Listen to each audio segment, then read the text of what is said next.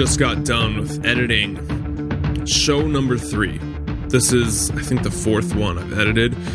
Gotta tell you, editing is not the best part. Conversations with these people are the best thing. This podcast is awesome. I love doing it. I get a kick out of it. What I hate doing is editing. And I am going to Southeast Asia for 6 weeks here, leaving March 23rd. Probably get back around May. Just doing a backpack, going to Thailand, going to Laos, Cambodia, Vietnam. And so I'm trying to book these ahead of time and get these out so we can post while I'm away and not leave you hanging in limbo for 6 weeks. And so I've just been doing these back to back to back to back. So I've been staring at a screen. The reason I'm telling you this is probably because I'm in the middle of it right now. Just filling you in on insider information. And also, if any of you have any travel tips, hopefully by the time this comes out I won't be there, send them to clark@paleohacks.com. If you guys have been to Thailand or Vietnam or Laos or Cambodia, or if you live there, let's meet up, let's get coffee or something. Looking forward to it. Probably like March 23rd, I'll be over there. clark@paleohacks.com, place to reach me, paleohacks.com. Check out the form there. If you have questions, they got answers. I've been looking over it and just seeing the depth that people dive into for a simple question is really amazing. So that's at paleohacks.com. You just click on the form button right there, and you can get any question answered for free. People are giving you expert advice for free. Really in-depth stuff, so check it out. All right, you ready for the show? I'm ready for you to hear it. Let's go see what Chris has to say.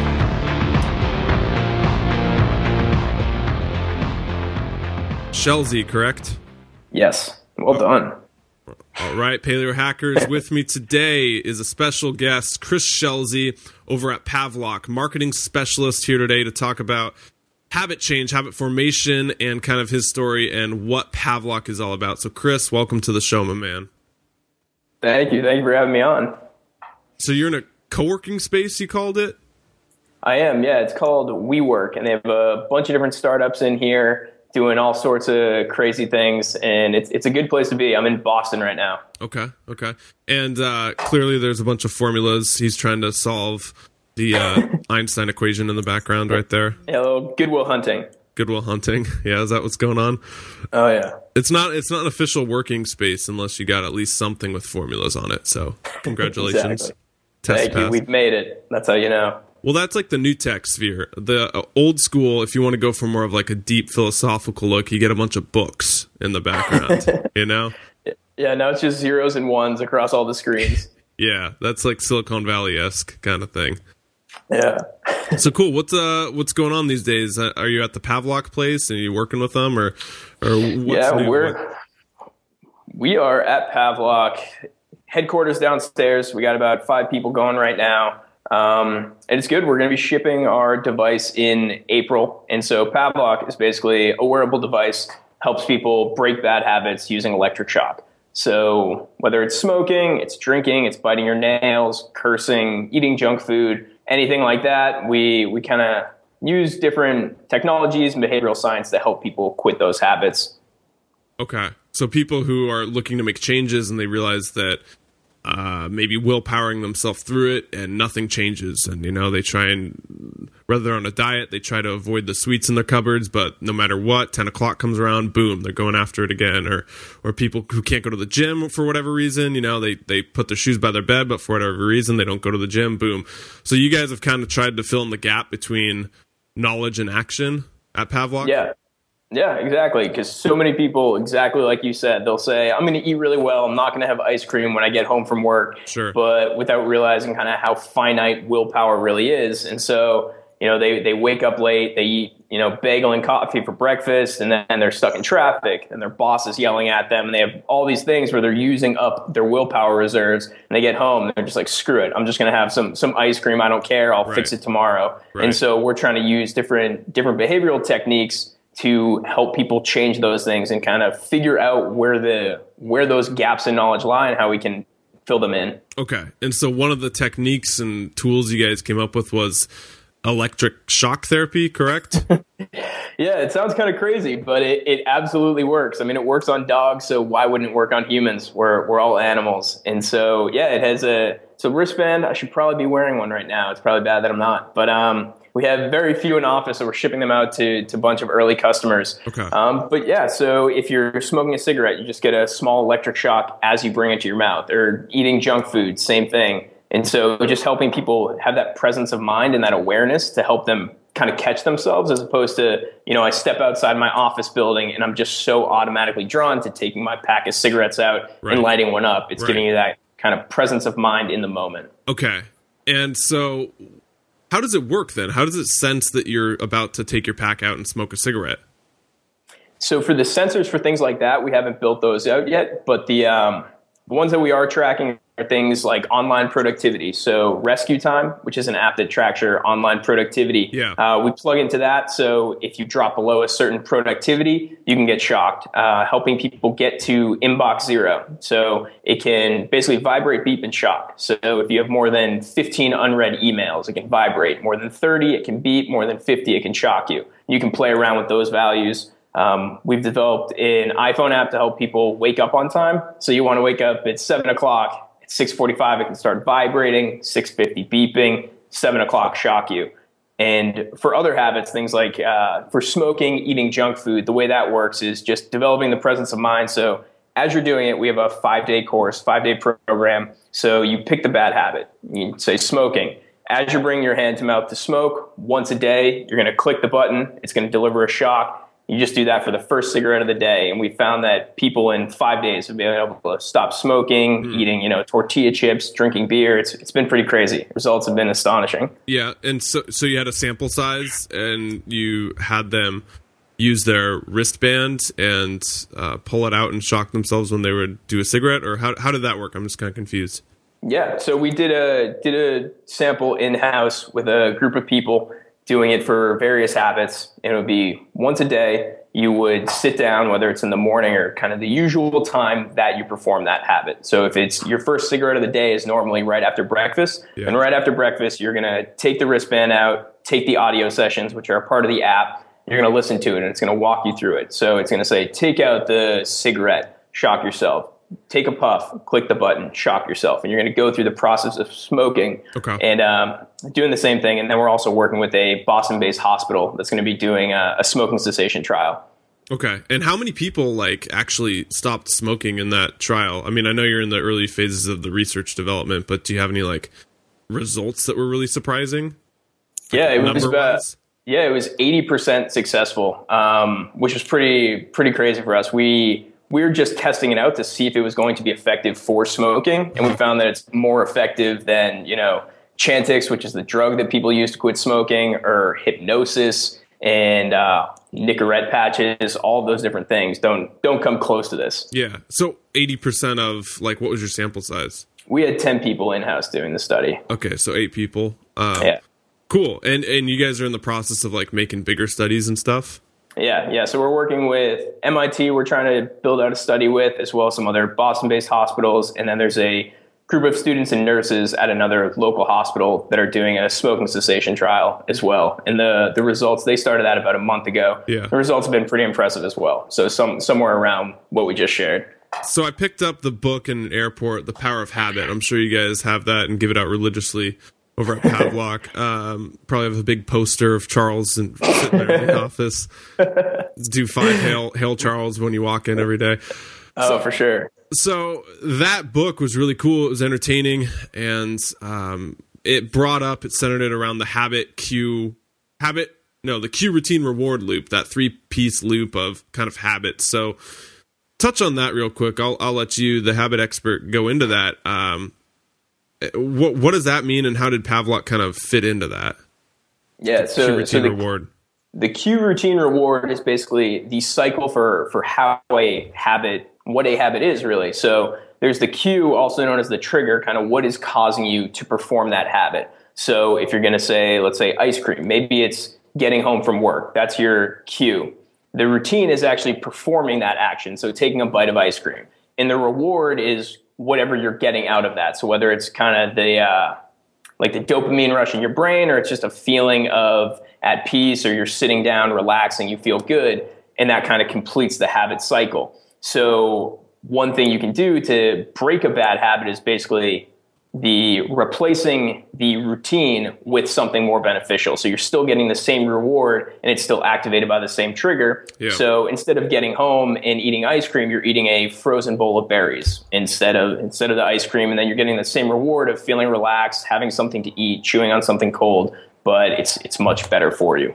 Okay. So the cue of I want to smoke a cigarette because it's morning, the routine of pulling the cigarette out, and the reward of smoking it and getting the nicotine rush is kind of the loop, and you can apply that to any habit in your life, whether it be working out or, like you were mentioning, dietary changes or whatever. Mm-hmm. Yeah, exactly. And then one thing we're also doing basically with Pavlok is not just to replace the behavior with something else. So instead of replacing ice cream with berries, we're trying to address the actual craving and making you not desire that anymore. So one thing that a lot of people talk about is how you can't actually break a habit. You can only replace it with something new. But what we're doing is trying to get to the core of that and address that so you can end the habit without just needing to replace it. So with smoking, you're getting shocked every time you smoke. You no longer want to smoke or have the desire. It's no longer enjoyable. You're not getting the reward out of it that you used to. Is there research saying we can actually eliminate habits completely? Because I was, like you said, I was under the impression that they just swap forms, and you might not be smoking now, but you're drinking, or you might not be eating ice cream every morning, but you're meditating or you're working out or something. They swap, so they upgrade. You get healthier and healthier and healthier. But what you're saying is that you can actually completely eliminate them. Is there like research on that, or how is Pavlok kind of getting down to the root of it?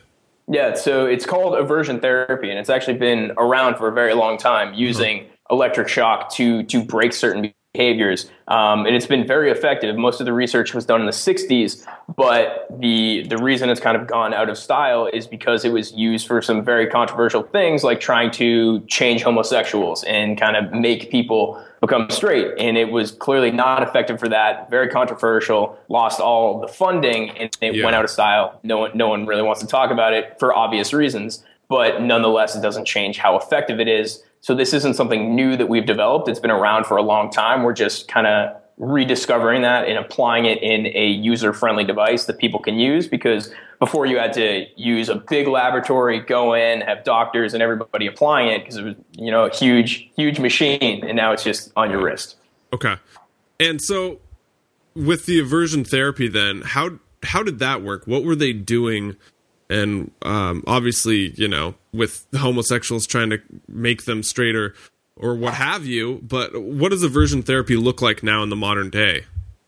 Yeah, so it's very much not done as much anymore as it was. But the way they were using it, back then was similar. We're basing our methods off a similar protocol that was done specifically at the Shel Treatment Center, where they used it for heroin, for drinking, for cigarette addiction. And they had a similar 5 to 10 day program, and people would come in, they would go through these aversion therapy sessions where they're getting a mild electric shock. It's nothing brutal. It's not, going crazy. The shock is similar to what we're using is if you were running on a carpet with your socks and you touch a metal doorknob and just get that little zap. It's more the kind of the present state awareness than the actual pain of it. Yeah. But what they were doing was doing that for 5 to 10 days, and they found that the results were astonishing.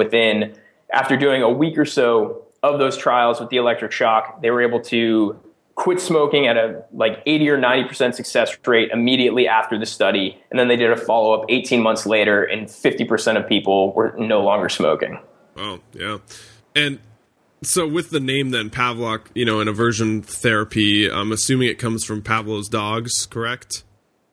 Exactly. Yeah. So associating a certain behavior with the shock with the bad habit, and then you're breaking that. So it was the dinner bell and the salivation. Right. We're associating the negative behavior with a negative kind of impact of the shock, and so you no longer want to perform that undesired action. And break that down real quick. So Pavlov's dogs were the Pavlovian response kind of comes from where, for the people listening at home who aren't familiar? Yeah, Ivan Pavlov, who was a Russian scientist, and he did an experiment where he had dogs and he would ring a bell and then give them dinner. And he did this enough times so that at just the ringing of the dinner bell, they would start to salivate because they associated the bell with the food. And so similar to us, we're associating the shock with the bad habit. So you get kind of that fear or aversion response every time you even think about the craving for a cigarette or junk food. Okay. And I'm assuming then with that response, and it goes into the cue routine reward loop, you're trying to create the new associations so that ringing of the bell doesn't make the person salivate, for, speaking figuratively, or whether it be the ringing of the bell doesn't make them want to smoke, the ringing of the bell doesn't make them want to eat cheesecake. You're trying to use the Pavlovian response and kind of swap it in there in the cue routine reward loop. Yeah, so trying to get them, instead of to kind of chase the reward, they no longer see a reward coming from that habit. Okay. So instead of smoking to get a nicotine response, they see smoking and shock. And so it's just, they don't even want to have anything to do with it. It's not seen as something, they're not getting anything out of it. You're trying to link your brain to certain anchors that maybe aren't the same ones as you had. Like, a lot of people link pleasure to their cigarette, but you're trying to get that, change the association to anchor it towards maybe pain or shock or something. Yeah, exactly. Okay. So you have kind of your prefrontal cortex, your human brain, and then the basal ganglia, which is like the reptile brain. And it doesn't respond to anything but pain and pleasure. It chases pleasure and it runs away from pain. Sure. And that's kind of just your instinctual responses. And so we're basically tapping into that. Someone's not going to, if they know that cigarette brings shock, they don't want to go towards cigarette. They're running away from that pain. Okay, for sure. And I'm assuming then, you get the question, well, why do you need the shock? Why is that more effective than just willpowering through it? Or can't you change habits naturally? I'm sure people have said. What's kind of the success rate of trying to willpower through it, or versus, aversion therapy, or why is aversion therapy maybe, for lack of a better word, a better way, but a more effective way than just trying to willpower yourself through things? Yeah, I mean, as we talked about earlier, willpower is a very finite resource, and that's one thing people really don't understand. They think it's just about like grit and pushing through, and I can will myself to do this. I can will myself to break this habit. But that's kind of happening in your more human brain, where you're making these, what you think are rational decisions, and I can just tell myself I'm not going to do it and I'm going to stick to it. Sure. But willpower gets depleted. The reptile brain kicks in. It's just like, I just want pleasure. I just want to eat ice cream. And it overrides everything else. So to make or break a habit, current research shows that it takes, if it's an easy habit, it can take about 30 days. A harder habit can take about 66 days. So not only are we getting people to stick to them more permanently, we're getting them to kind of shortcut all of that to a week or less. Okay. And the finite resource of willpower, that was also in the book, The Power of Habit. And he did, I don't know if you remember the study in there. I forget who it was. It was, I think Mark Mervyn was doing the study where he had a bunch of people go into a lab, university-age students, I think it was 61 college kids, and they would not eat before, and they would go into the room, and there'd be two bowls, and they were either in one of two groups, the radish group or the cookie group, and they could only eat from the bowl, either radishes or cookies, of the ones they were assigned. And then afterwards, they gave them a puzzle. So basically they used up all their willpower if they're in the radish group, not eating the cookies because they were hungry and they were warm and they wanted to go for those. But if they're in the cookie group, they didn't really have to use willpower. So they didn't eat the radishes. They just ate the cookies, and it was great. They got a free lunch. And they gave them like an unsolvable puzzle and timed how long it took them to give up, since it's impossible to solve. And they found that I think it was the cookie group who didn't use their willpower lasted 18 minutes, and the radish group lasted 8. So to kind of go with the finite resource of willpower, basically if you use it up on something like not eating the cookies, you're going to have a lot less of it and it depletes it. But if you don't have to use it because you ate the cookies and not the radishes, then you can last a lot longer. And that's kind of, such is life. Yeah, and that study is so interesting because it's kind of a double hitter. So people are using their willpower not only to resist the radishes, but the people who eat the cookies, there's a link to glucose and blood sugar and willpower. So they're getting that glucose burst, and it's also increasing their willpower. So it's also kind of when you wake up in the morning, you have breakfast, you're ready to go, your glucose or your blood sugar is all stabilized, and so you have higher amounts of willpower. But then you get to the end of the day, you might be eating junk food throughout the day, so your blood sugar is going up and down and crashing. Yeah. There was another study that I think he mentions, or Baumeister, who wrote, Dr. Roy Baumeister, who wrote Willpower, which is an amazing book. Yeah. And he talks about this study where there were these judges, and they measured how the judges responded to different convicts coming in, or potential felons, I guess, for the same crime. And they found that the judges who made the rulings before lunch had a much harsher penalty for the same crime than if they had ruled on that crime after lunch, because they just had kind of basically their willpower restored,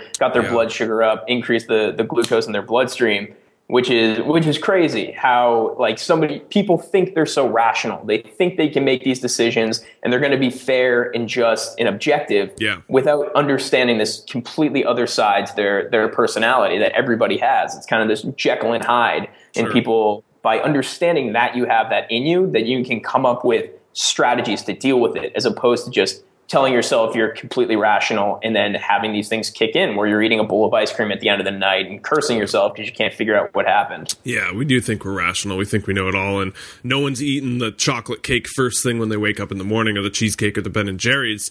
They're eating it late at night when they've depleted everything, and the Jekyll Hyde kicks in and they go with one or the other, and they feel like crap, and the lather, rinse, repeat, the cycle probably continues. And I think exactly. A lot of guilt and shame gets thrown in there too. People take it on themselves. We're already hard on ourselves already.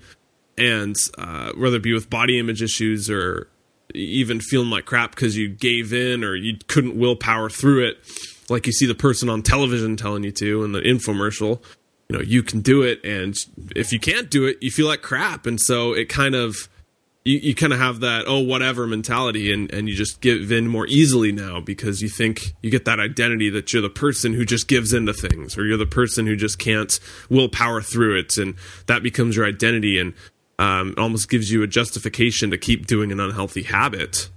Mm-hmm. Yeah. And so that's one of the things when we also do coaching with some of our early clients. That's one of the first things we tell them, just like, it's going to be okay. People are going to slip with their habits, especially when they're getting going with it and it's all new to them. And you really have to go easy on yourself and forgive yourself when you make these mistakes, and know that the all or nothing fallacy, where it's like, I can't eat cookies at all, or if I have one, then I'm going to eat the entire bag and I screwed it all up. It's like, no, you can choose to stop eating the cookies right now. You don't have to have another one. You can have a clean slate and start over tomorrow. It's just, the Alcoholics Anonymous. You take it one day at a time. You don't have to say, I'm not going to eat cookies for the rest of my life. I'm just going to make the decision to not have them now. And there's another really interesting study that Baumeister talks about in Willpower, is how they found that people who delay the satisfaction, so they say, I'll have a cookie later. I'm just not going to have it right now. They're not saying I'll never have them. I'll just have one later. That starts to complete the kind of the reptile brain of pleasure. It's almost like you're receiving the pleasure of having the cookie, even though you've delayed it. You're just saying, I'm going to have it later. So you're going to have it. And so things like that can be very powerful. So delaying the gratification then?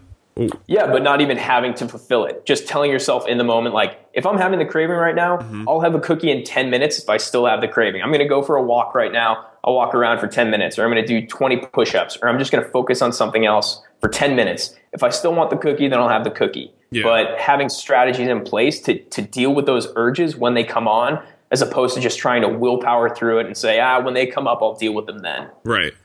One thing for the person listening at home, it might sound kind of funny to have a 30-minute call of us talking about cookies and cheesecake and Ben & Jerry's, but like I think it's a real eye-opener when you realize how your habits control your life. And we are just a bundle of habits, and if you want to upgrade your life, you need to upgrade your habits. And it can be habits such as bad habits like smoking and the obvious things, or staying up late at night. But it can be good habits too, like doing morning rituals or fundamentals or exercising or eating clean, where you can center your life around good habits. So when you're making habit changes then with clients or people having a Pavlok on them, and they no longer have that habit or the bad one, insert the blank, what do you tell them to add in? What are some of the most frequently added in habits that you recommend that the trial group or the test group go through? Yeah, so one of my favorite things to do that I recommend to as many people who listen is having a morning routine. Like, I think morning routines are so important, and it's talked about a lot. But I think it's worth talking about a lot because it has a lot of value. And so what I do and what I tell people to do is you just make a list of, 5 to 7 things that you want to do in the morning that are going to set you up for a better day. And you block off at least an hour for it. And I mean, I have mine written on my window with some erasable markers, and I just have it there. And so I can wake up in the morning, go through it. And so let's see, what do I have? I have wake up, make my bed, make some coffee, foam roll, kettlebell swings, do my 5-minute journal, read, meditate, and then kind of make a list of my 3 big wins for that day. And so within that, you're doing something for your mind, you're reading, you're reflecting while you're meditating, and doing your journal, you're doing some physical activity to kind of get yourself going, get yourself in the zone. And then you're kind of making a to-do list of the 3 big wins and figuring out how you're going to set up your day. Yeah. So that way, what's coming up. You're not just, I'm going to open up my email and I'll deal with whatever comes in. You're establishing your day for yourself. You know what you want to accomplish, as opposed to letting kind of your email and the world decide what you're going to do that day. Yeah, so you're playing to win, not just playing not to lose, and you're being active and not passive. You're not just responding to the emails coming in, or most people lay in bed, guilty of it myself. I mean, this past summer I was a slob. I scrapped my morning routine and laid in bed, and I would just grab the phone, and as soon as the alarm would go off, I'd start browsing emails in bed, or Instagrams or Facebooks or whatever, Twitters. And it's easy. It's almost becomes your default. And I noticed after, a week of doing that was my morning routine. It's like, great, my new morning routine isn't meditating, reading, and journaling. It's Twitter, Facebook, and Instagram. Good job, Clark. And so I think that, again, letting your defaults and being really mindful of your habits, kind of what we've been talking about, is important, because otherwise you kind of go back to the minimal almost.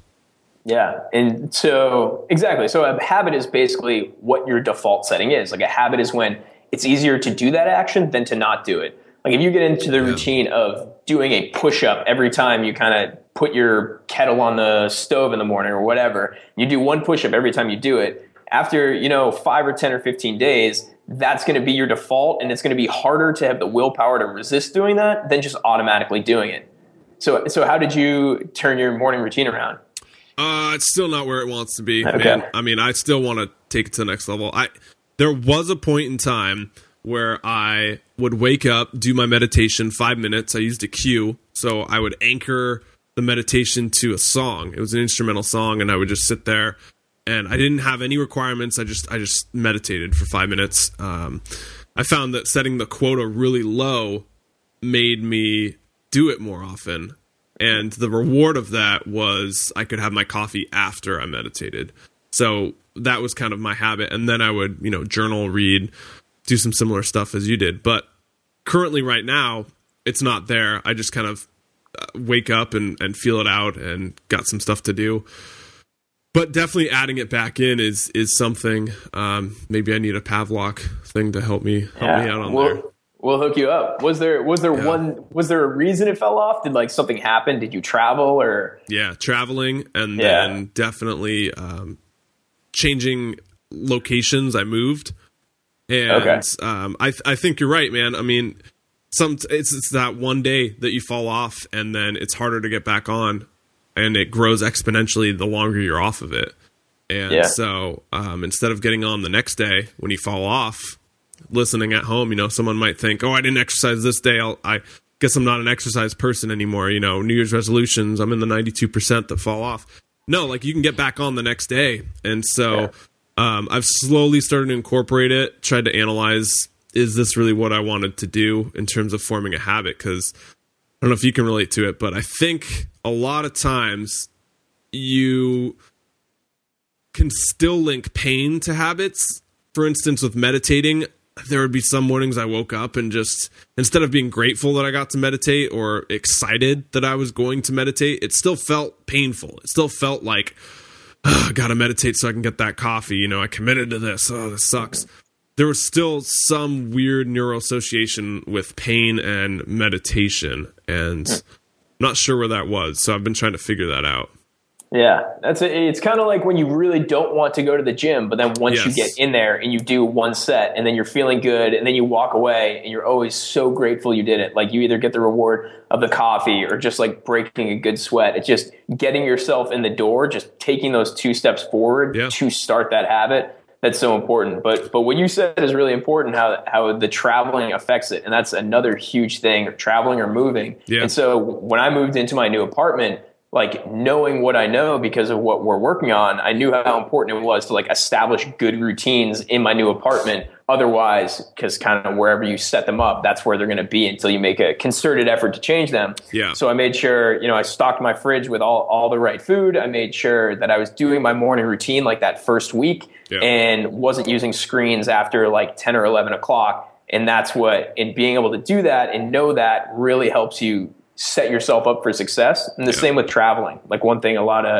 we often recommend if someone's going to be traveling is like when you get up in the morning, first time, like wake up at the right time and then do some form of exercise. So you just get into the habit of waking up, doing something good for yourself as opposed to just kind of being a slob and being dictated by wherever you're traveling to and who you're with. It's amazing how your environment really shapes your new habits. And when you move places, something so radical as changing everything all at once, it's really easy to change your habits at that time. I noticed every single time I moved, I think I moved like 10 times in 1 year back in university once. I was just moving around. It sucked. I mean, I was U-Haul's best customer. And I know how to pack a mean box now.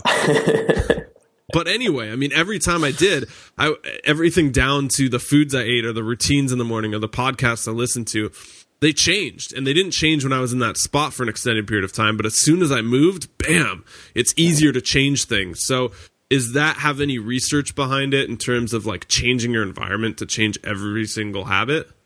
Oh yeah, it can. Yeah, there's definitely a bunch of research. I can't think of it off the top of my head, but that supports that your environment is a critical factor in how your habits are shaped. I mean, where the company came from, Pavlok, was Manish, the founder, Manish Sethi. He was, after he got out of Stanford, he was traveling around the world, lived in like 14 different countries, was speaking 5 languages, but he was moving around so much that he had a really hard time setting up a routine and like a daily pattern and rituals. And he just found that his productivity was crap because he wasn't in a place long enough to be able to establish these things. And so that's where the idea came from. He wanted to build some system that would allow him to handle these different things. Okay. And so he built kind of Pavlok and he's in habit formation. And I think when you were talking, I just realized another thing. Going back to The Power of Habit, that book, it stuck with me. It was that they... the Target study. You remember that chapter? For like the demographics of buyers? Is that what you're talking about? Okay. Yes. And Target would target pregnant women because that was the one group that was most likely to change their buying habits, right? Because we buy the same, 60 items in the supermarket our entire life, and brand loyalty is very real, and it's hard to get people to change. Talk about changing habits. I mean, we all buy the same things. I go in and buy the 10 items or whatever, but they found that pregnant women were most likely to change their buying habits and their spending habits in the grocery stores. And so they would target them because they're worth thousands and thousands of dollars over the course of a lifetime. And so they would spend all this money, analyzing data to try and see who was pregnant. And it worked. I mean, they got pregnant women. And so they spend millions of dollars a year targeting pregnant women to get their habits. Yeah. If anybody hasn't read the book, it's worth it just for that one section because it's amazing the behavioral psychology that goes into that. And that brings up another point that we talked about your physical environment shaping things, but there's also life events, which is what basically pregnant women is going through a life event, marriage, pregnancy, all these different things. Those have the power to impact your habits as well. And then your social environment, who you're hanging out with. So the quote that's thrown around God on every podcast is the 5 people you spend the most time with. So they end up you are the average of the 5 people you spend the most time with. So looking at who you're spending all of your time with, there's plenty of studies to show that your friend group determines so much about you. So if you have like overweight friends, chances are you're going to be overweight whether or not you were when you joined that friend group. Yeah. And on the flip side of that, if you join a friend group who's very healthy and they're working out and they're eating well, people will often kind of revert to that and they'll either lose weight or they'll pick up healthier habits. So that's something that it's hard for people to want to look at, but it's something that's very important. Like no one wants to say their friends are a bad influence on them, but it's something you really need to think about. Or another thing is like your work environment. Like if people are spending, 40, 60, 80 hours a day in an office where they're stressed out, they're sitting down all day under fluorescent lights where they don't get along with the people they're working at, and their boss is belittling, and they're stuck in traffic to and from work. Like they're very real concerns that have really big health impacts. I mean, it was touted on the news a lot in the past couple months about how sitting is worse for you than smoking cigarettes, and it shortens your life expectancy. And so that's another kind of a life event, what your career is. And so these are things that people really need to take seriously and not just put things with a just monetary price tag. I mean, time is really all you have. And so you need to be able to look at things and evaluate them on more than just a monetary scale. Good point, man. And again, I love what you said about you are the average of the 5 people who hang around most, and Jim Rohn. And you're right, that does get on every podcast, and we kind of roll our eyes and we say, yeah, we know that. But there's a difference between knowledge and action. And I think when you say that, a lot of people use the excuse of, I'm not going to ditch my friends. I like them. And even if they're not the kind of people who read personal development books, meditate, and eat green smoothies, I still like hanging around them. And that's fine. Like, you don't have to change your friends radically and change your friend groups and say, I'm so much better than you and offend everyone.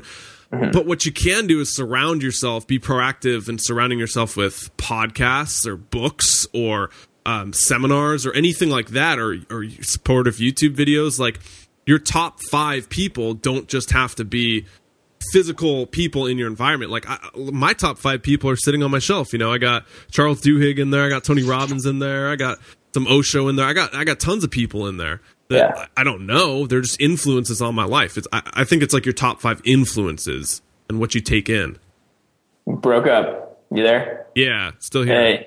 Awesome. No, I completely agree with exactly what you said. You can surround yourself in more than just physical people. And you don't have to get rid of friends. You can also get more friends. You can go to meetups and meet people there, whether it's for a paleo or a CrossFit or whatever you're into, a yoga. You can find people that have healthy habits and bring them into your life. You can, exactly what you said, reading, journaling, doing, listening to podcasts, audiobooks, blogs, YouTube videos, all of that stuff is really good. And it's just basically having sources that are bringing in these good ideas into your head. So you're thinking about the right things. And then even just knowing that the people and the information you surround yourself with, just knowing is half the battle. Once you know that, you can see when those things are coming into play. So you go out to dinner with your friends, they're all having pizza. You can be like, I don't want this to influence me. Like, I'm not going to let it. I'm going to choose the healthier option. So, Chris, to wrap up the call, kind of, we've been talking about habit changes, habit formation, surrounding yourself with the right influences. What are kind of some things off the top of your head, the most commonly prescribed ways or action steps you give people when they come and they're looking to make habits? Do you have anything that really works based on research and based on your experiences that people can add in today to make their lives better? Yeah. So the first step, I think, is really having an honest conversation with yourself and really evaluating where you're at with things and figuring out what the things are that you need to work on. Like, are you having issues with eating or going to the gym or stress or your relationships or your social skills, your friends, your career? Like, what are the areas that are really bothering you? What are the areas that you have going really well? In doing an honest evaluation with yourself to kind of gauge where you're at with things. Then from there, selecting on the things that you want to improve, selecting what the habits are that are associated with that, and then kind of picking 1 or 2 to initially target. Not going overboard, not trying to overwhelm yourself by trying to completely uproot everything and quit your job, break up with your friends and your wife and do all these things. Just start small, figure out what the things are that you can focus on, and then systematically going about addressing those one by one. And I mean, I'd also throw in a morning routine in there, and that can just help you set yourself up to instill these habits. You can think about how they're going to come into play, figure out where your triggers are. So if it's ice cream or smoking or just getting really, really stressed out, like, what are the things that are causing that? And being able to address that as opposed to just having them happen to you without having a plan. Awesome, man. I would challenge people based on when you were talking, I was listening, people who think they have to change it all at once and leave their job and divorce and move. But tomorrow morning, make a morning routine right now and do it tomorrow morning. See how it works. Get your ass up an hour early if you need to, 15 minutes early, 30 minutes early, but do it tomorrow after this call. There's no excuse not to. Even if you're traveling, even if you're moving, tomorrow is your day to do that morning routine. So how does that sound, Chris? That's fantastic. All right, perfect. Man. Cool. And Pavlok, when's it coming out? What are some details on it? Where can people find out about it? Yeah, people can buy it now. It's shipping going to pavlok.com, which is PAVLOK.com. It's shipping in April or May. People can go on the website, check it all out there. Okay, cool, man. And what about yourself? Do you do any blogging or personal development stuff or independent? I do some blogging. People can find me on Twitter, just Chris Shelsey.